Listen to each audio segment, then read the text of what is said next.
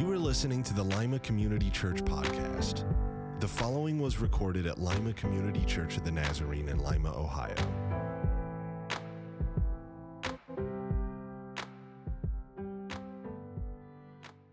Hey, so I want to take a moment this Sunday, something that actually I think I'm just going to do every year, and unless it goes really bad this first year, right? But just felt like the Lord wanted me to speak into something as a pastor of a local church, because this is so much on our radar. It's on our TV screens. It's in our chatter. And I just want to make some statements. And I think I'm going to do this every year around this time. When you walk through those doors into this place has been set aside for the people of God to worship together, to remind themselves of the kingdom. This is sacred space. This is sacred time. This is the place we come to together be reminded of what awaits us, of the glorious nature of the kingdom of Jesus Christ. And oftentimes, people come to me and say, what, okay, this is going on in our culture. Why aren't you saying something from the front? Or it's political season and there's all these things being bantered about and tossed around like a football, and what are you going to say? Are you going to say anything? Why don't you say anything? Why? Okay, you get me? And guess what? This season has been no different. And I just want to remind you of a few things. One, that across this world today, people have walked into spaces that have been set aside for worship. They're sacred. That we are citizens of something that is greater than what's going on in our local countries and places. Amen? And we do not want to dishonor the kingdom of heaven by lowering ourselves to be caught in the earthly kingdom's business. Amen. Yeah, okay. Amen? And I want to make sure that we are a church that always keeps our people looking toward the greater thing, that we are a part of the greater thing. And yet, we all are citizens of a country, are we not? Where we live in places that the decisions that are made, who is in office, what law is enacted, they affect us. Does it not? And it would be irresponsible for us as citizens, especially kingdom people, to not believe that the kingdom values that we know that the Lord has given to us, they're life-giving. They fix brokenness. They bring order to dysfunction. They bring life. And for me to just neglect trying to be a kingdom person in my culture is also to miss part of how God wants to use me. And so I do care about where I live and what goes on in my world. But I care because I desire the kingdom of heaven to thrive where I'm at, to come into it, and I realize that I could be a part of that.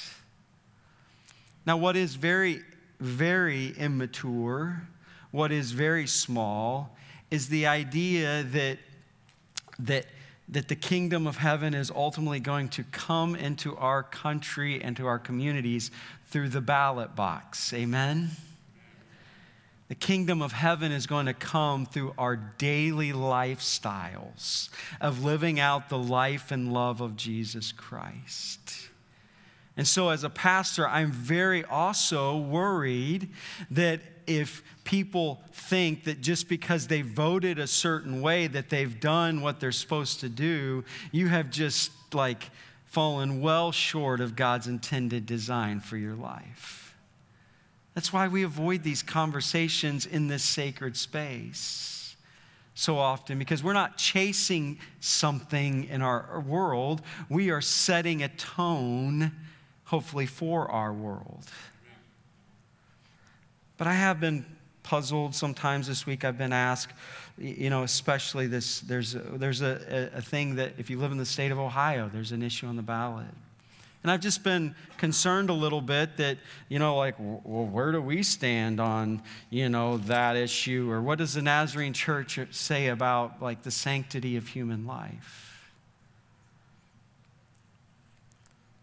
And I just want to reaffirm to you that we absolutely, as kingdom people, as Nazarenes, affirm the sanctity of human life. Amen? Some of you are like, what in the world?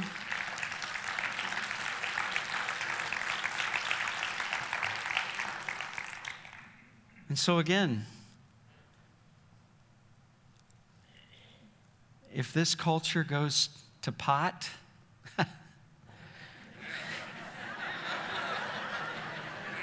I intentionally did not do that. I did not do that on purpose. As soon as it came out, I realized what I was doing. I didn't mean that way. If it crumbles, guess what? As kingdom citizens, our best days are yet to come. The kingdom thrives. Right now, and people in all sorts of countries are dealing with all sorts of issues, and yet the kingdom of heaven is never touched. And so our hope is not in who's in office or what laws are enacted in our country. Our hope is as kingdom citizens. So we do not lose hope, but we also engage where we can, but we engage in a way that we believe that we just want the kingdom to thrive. We want Jesus' love to be shown.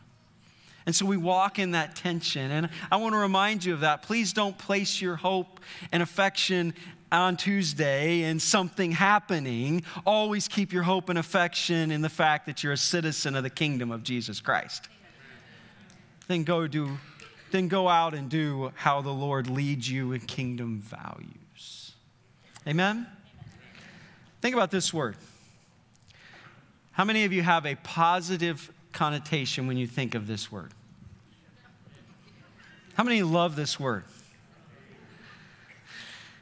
Generally, we avoid this word, do we not? Yeah, chaos. I think this word has become more and more used and understood as our culture speeds up, as we have more information to try to discern through with the internet and so many things, as we have more mobility and we have more opportunities, our lives kind of go like this, and all of a sudden we're like, whoa, my life feels chaotic. And I don't like that. And it's chaos, and the English usage of it now is like disorganization. It's a mess. And generally, we despise mess. Unless you're a teenage kid right now. And I'm learning that now. We run from mess.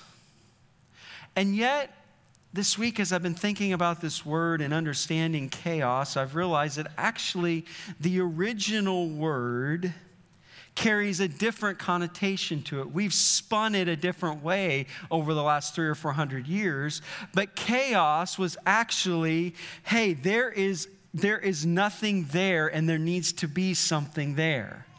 It's kind of the idea of God created the world and it was without form or void. It was chaotic. That's the original use of the word, abyss. It was chaotic. And God said, into this chaos, I am going to bring form. I am going to bring new creation. And I actually think that as as kingdom people that we are called to not look around and say, what a mess, and I'm trying to get out of this, that we're actually saying, look at that mess and look what we can do to bring order to the mess. We actually are called to run toward chaos and not run from it. At the same time, not causing it. Amen? Don't look at the person down the row. You know, I was talking about this in first service, and somebody came up to me and said, listen, I met a lady. We all both had both families. We've been divorced. We started dating. I showed up at her family's house with her kids, and it was a mess. I mean, there was drugs, alcohol, partying, just a wreck. And he said, I sat there and looked around and thought, oh my goodness, I don't know if I can deal with this. Because if I'm going to marry her and this is her family, I'm going to run into this all the time.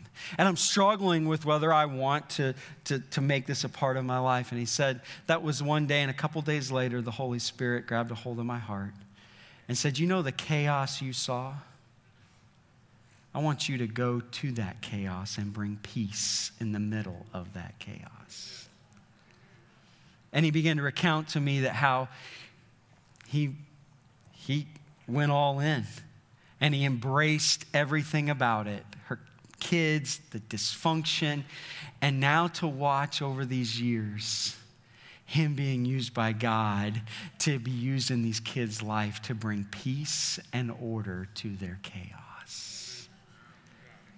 Chaos is actually an opportunity for us to bring new creation to what has been a mess.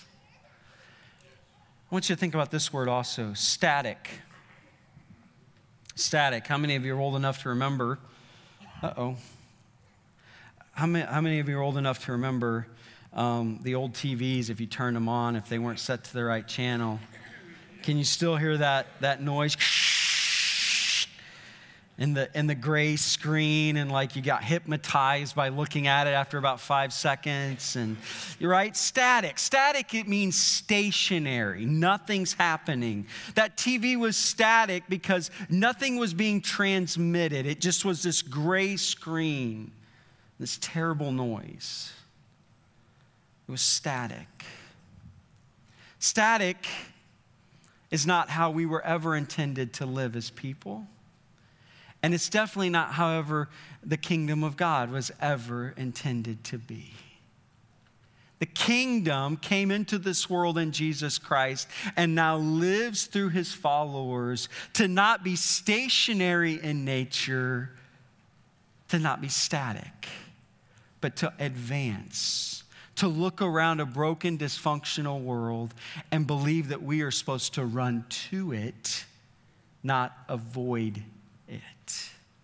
And that's why every year we take this month of November and we talk about this word next. Next is the opposite of static.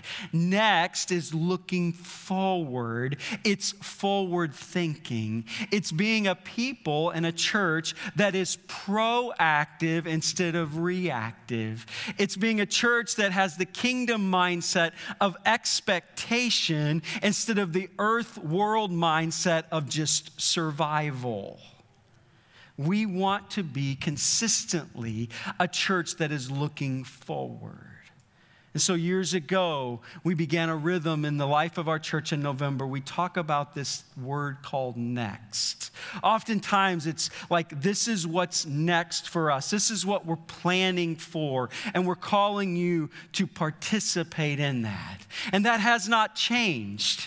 I mean, think about, how many of you watch Shark Tank? Oh, this is going to, what? It's going to be nothing. Does everybody get the idea of Shark Tank?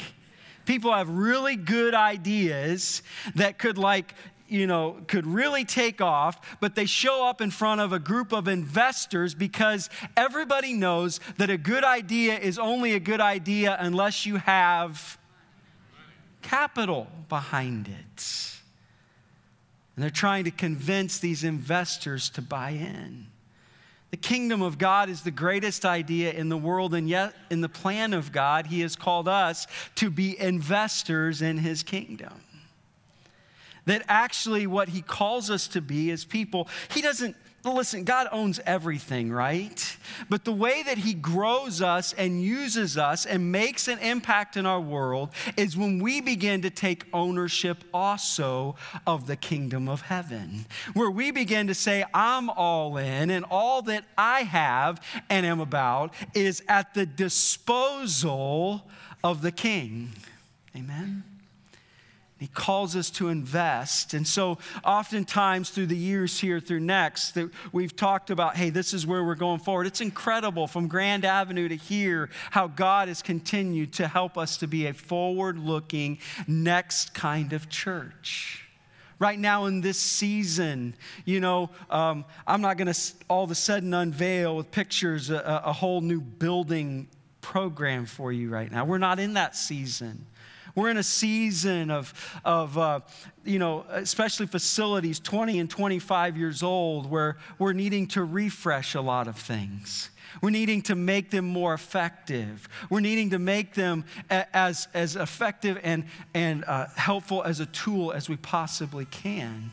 And yet, in this season, while there's no big grand thing yet, we still are forward thinking. We're preparing ourselves. We're living with expectation. And we want to be a church that calls our people to think about, how can I have ownership in what's next in this place? The great idea of the kingdom of God and the way it works itself out always is calling the people of God to be invested in what God is going to do.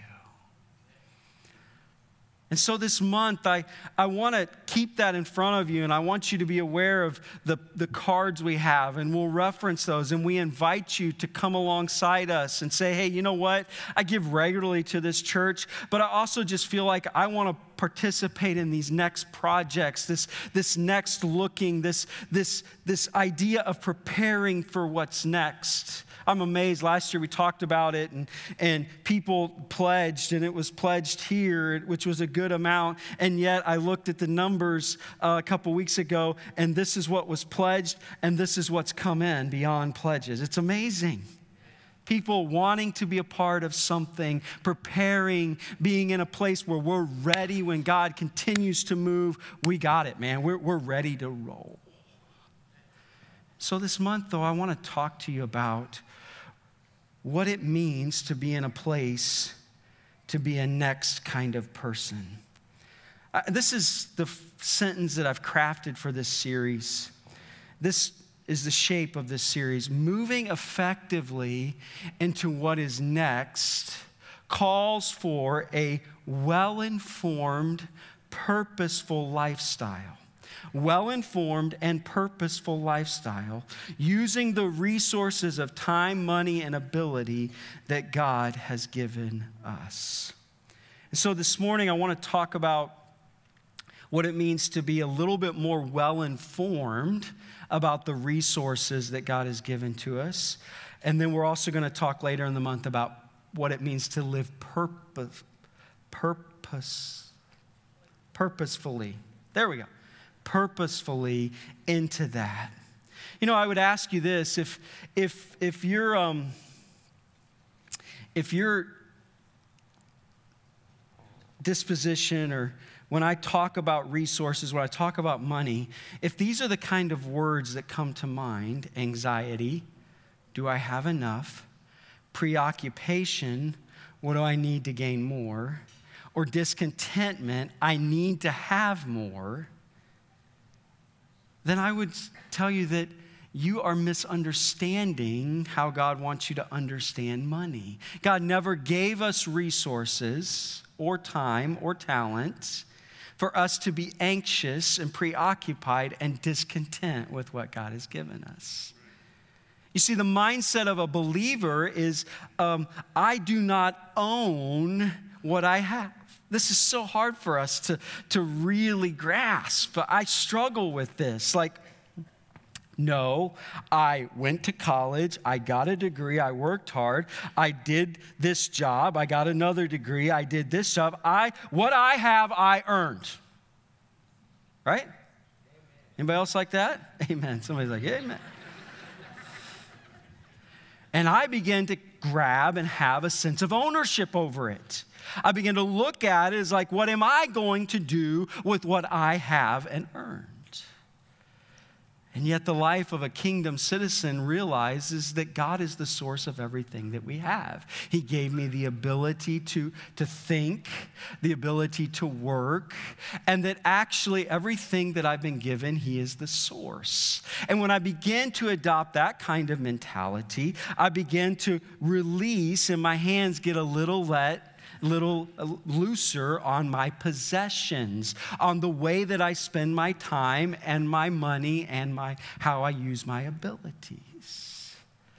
Until He's calling us to a place where we actually begin to live open-handed and say, Lord, it's yours anyway. I don't own. I am simply a steward. I will tell you, in the funeral parlor, we all understand this very clearly. Because no one says, hey, man, you know what he took with him when he died?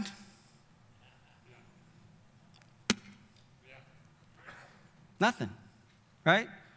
We get it very clearly then, but we struggle our whole lives. Like, what we have now is not eternal in nature.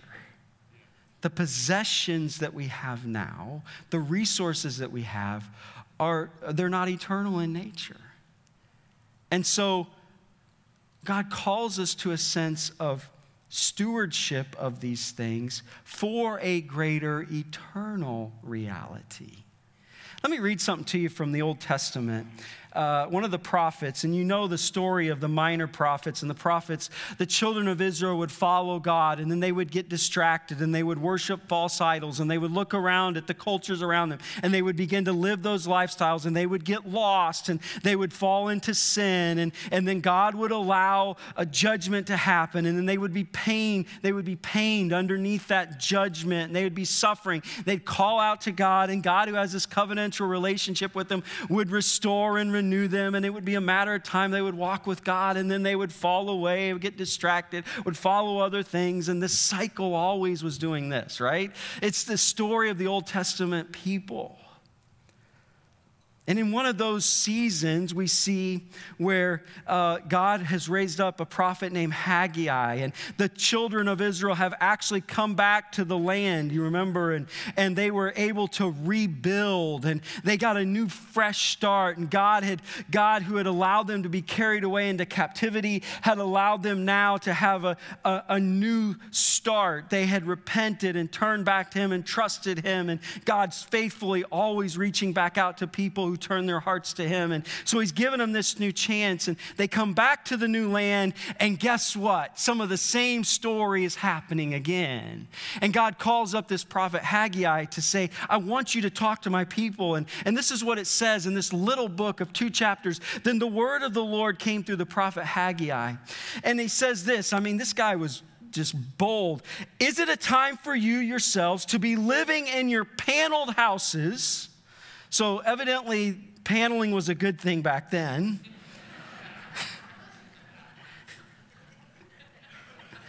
If you might like paneling, I don't know. While this house remains a ruin, why my house remains a ruin. And this is what the Lord Almighty says. Give careful thought to your ways. Be well informed about how you understand the nature of the resources you possess, how it's going to make sense, how it's supposed to be used, what brings happiness, fulfillment, joy, purpose, and meaning in your life. Are you well informed about resources? Or are you, let's just keep reading. Give careful thought to your ways. You've planted much, but you've harvested little. You eat, but you never have enough. You drink, but you never have your fill. You put on clothes, but are not warm. I love this phrase. You earn wages only to put them in purses with holes in it. Anybody have a family member like that? Anybody a family member like that? It just got a hole in it. This is what the Lord Almighty says. Give careful thought. Be well informed of your ways. Go up into the mountains and bring down timber and build my house so that I may take pleasure in it and be honored, says the Lord. You expected much, but see, it turned out to be little. What you brought home, I blew away. Why, declares the Lord Almighty? Because of my house, which remains a ruin, while each of you is busy with your own house. Therefore, because of you, the heavens have withheld their dew, and the earth its crops. I called for a drought on the fields and the mountains, on the grain and the new wine, the olive oil, everything else the ground produces, on people and livestock, and on all the labor of your hands. Wow. God said, listen, you've come back to the land, and the first thing you could think about was, what am I going to build?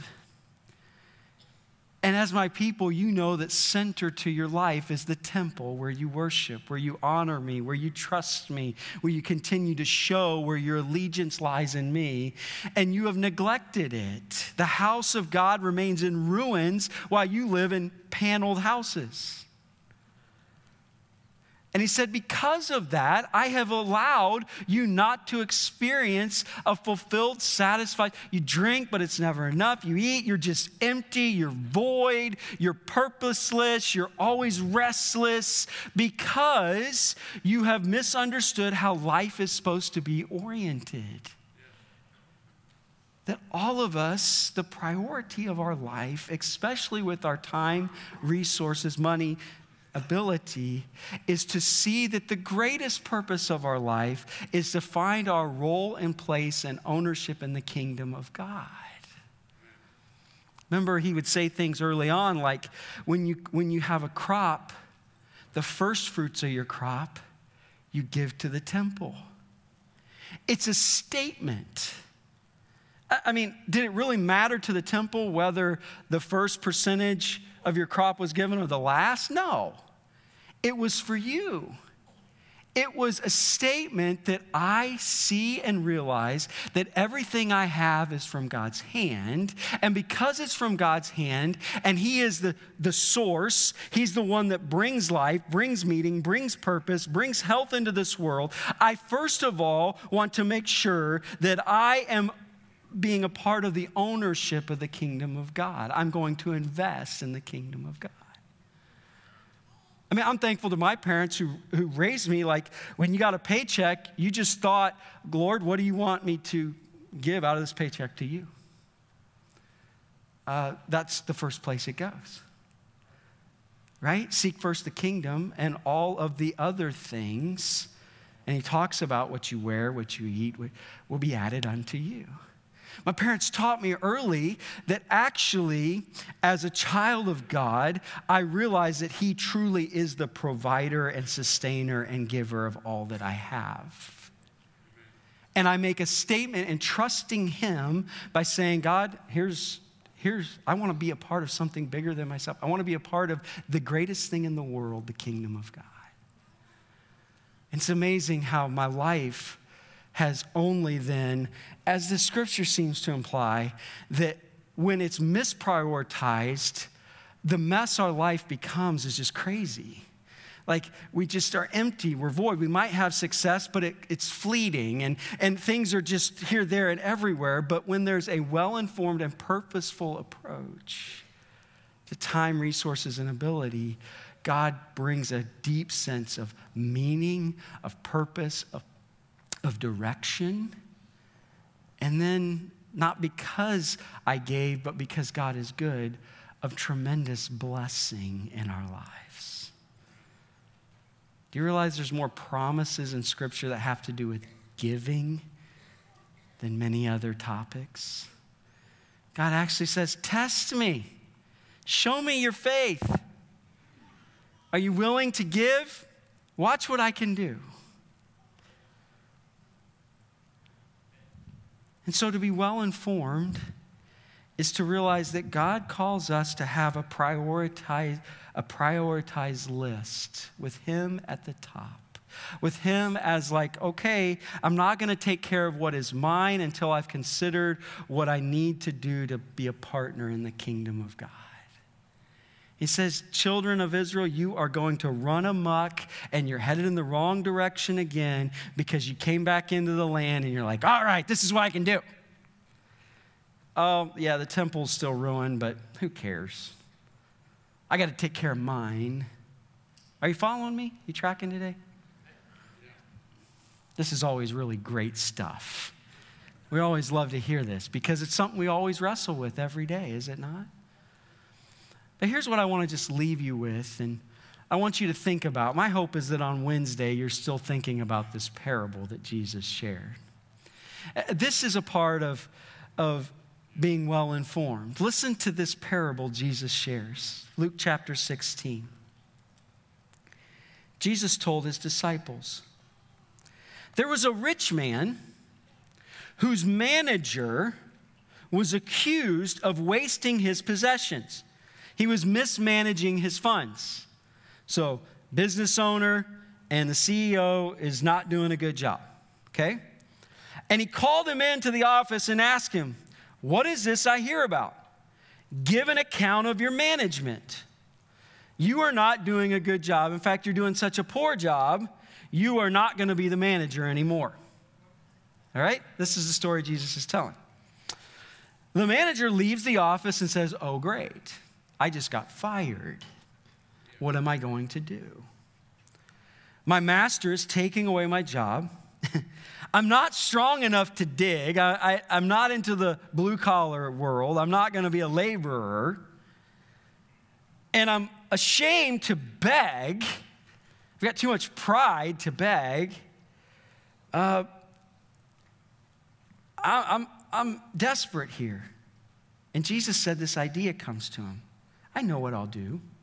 So that when I lose my job here, people will welcome me into their homes. They'll take care of me. Like he's thinking, no job, I'm going to do some things so that people will be benevolent to me later on. And here's what he does. It's an amazing parable. It's like, why did Jesus share this? It's a little bit of a shock and awe kind of thing. Like, I'm going to share a parable about a dishonest guy, and you're going to be like, Jesus, why you, virtue, sharing about dishonesty? He's making a point here on purpose. And this is what he does. So he calls in one of his masters, the business owner's debtors. And he asks him, how much do you owe the business? And the man says, 900 gallons of olive oil. The manager says, okay, here, let's make a bill up. Sit down. Let's just make it 450. Pay me for 450, and we'll be good. So he defrauds the owner 450. You're following, right? I'm making sure. He asks the second guy that comes in, how much do you owe? 1,000 bushels of wheat. He tells him, we'll make it 800 and we'll be good. You're like, at this point, like, all right, not only is he fired, he's going to prison. This is unethical, criminal behavior. Right? And it was. Yet Jesus shares this parable that actually the owner commended the dishonest, all right, that's not a good thing. He wasn't justifying his behavior, but he was like, you know what? You're dishonest, but I got to hand it to you. You leverage that situation to secure your own future. That was shrewd. That word shrewd was really wise, really smart. You really understood what needed to be done and how to leverage possessions and money for your own future. Right? What a strange parable. And this is what he said. For the people of this world are more shrewd in dealing with their own kind than the people of light. He's like, listen, you guys need to learn something from this guy because you miss it too often. I tell you that the way you look at your possessions, your money, your time, your ability, your resources, the way that you look at them, you should be using them, use worldly wealth to gain friends for yourself. Do what he did.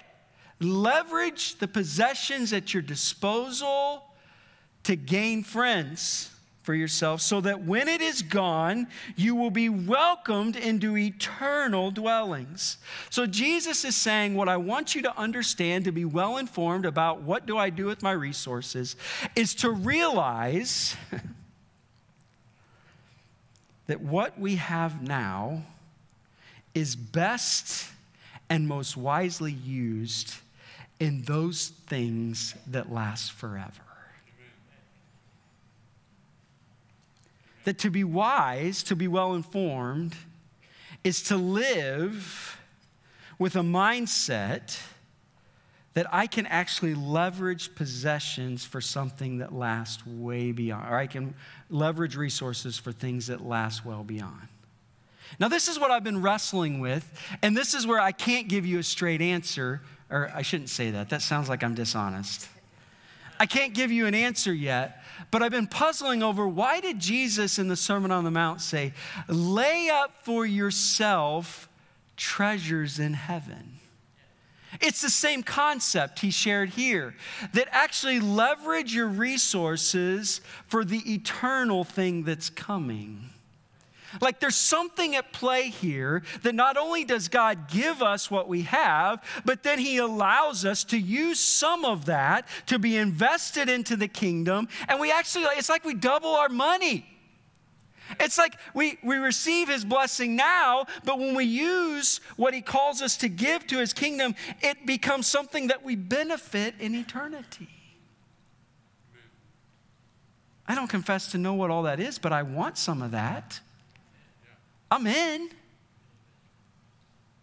Sign me up.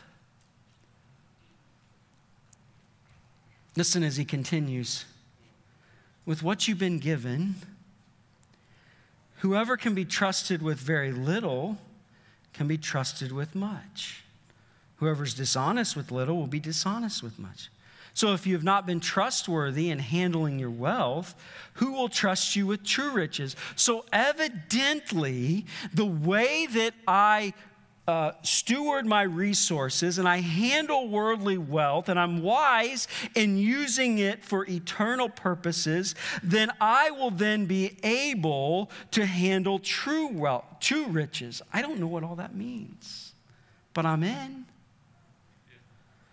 And if you've not been trustworthy with someone else's property, and this idea is that as this man was, okay, who will give you property of your own? And then he finishes this way. No one can serve two masters. You hate the one, love the other. You be devoted to the one, despise the other. You can't serve both God and money. And his idea is you need to see what you've been given as, first of all, a way for you to be a part of something that is eternal in nature. If you use everything that you have for you now, that's all you get. But if you see the eternal perspective and the kingdom of God, which is coming and will continue to come, and there's eternal realities that we haven't even entertained, we have done such a poor job of talking about eternity to our people. I mean, seriously, like half of us think we're going to be strumming a harp on a cloud. Right? Singing la la la all the time. That's not the biblical story or narrative. And somehow there's causation between what I do with my resources now and what I experience later. Amazing. That's why Paul says this to Timothy. Command. This is a strong word. 1 Timothy chapter 6. Command those who are rich in this present world, who have means, not to be arrogant, nor to put their hope in wealth. It's so uncertain. We all have seen that. We know that. Man, I've pastored so many people who have with a stock market, walk through '08, and they had this, and all of a sudden, 3 weeks later, they had that. It's uncertain, right? None of it's guaranteed.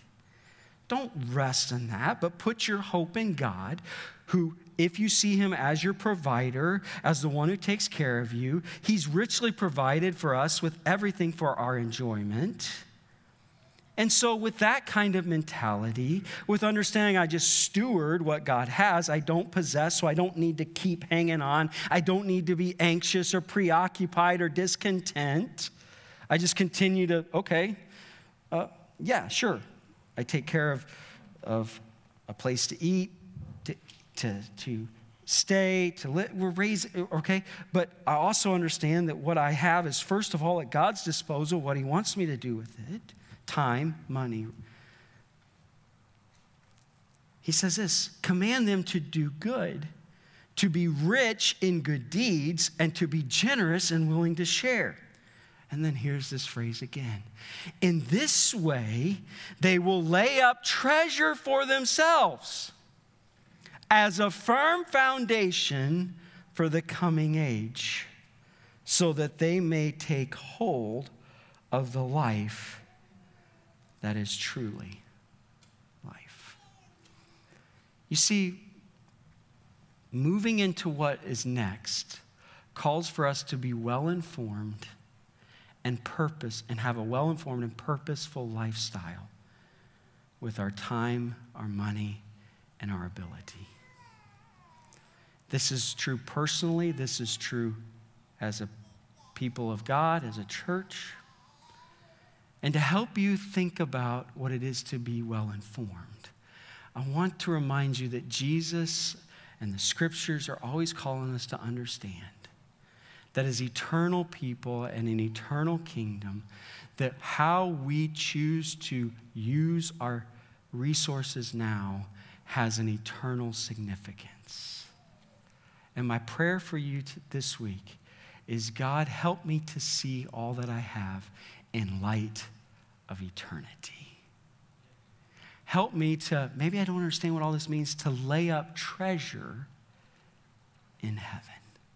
That I will, as Jesus said, use worldly wealth to gain friends in eternal dwellings. Father, I pray today that you would continue to speak to us and through your word.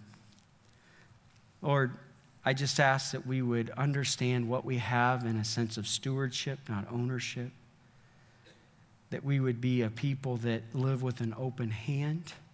And that we'd actually understand that how we live out our life now has eternal significance for us and for others. And that actually we can take the resources of now and multiply them in a way that it has eternal significance. Lord, I'm praying that your Holy Spirit would just speak to each and every one about how to apply this into their own life, how they understand what you've given to them, how they understand how they're supposed to use it. Lord, the greatest reality is to live life with an open hand and to watch you provide and bless in so many immeasurable ways. Thank you, Lord, for your truth, for your word. Help us to continue to allow it to speak to our heart. In Jesus' name, and all God's people said, amen. Have a great week. Thank you for listening. For more information about our church, visit limacommunitychurch.com.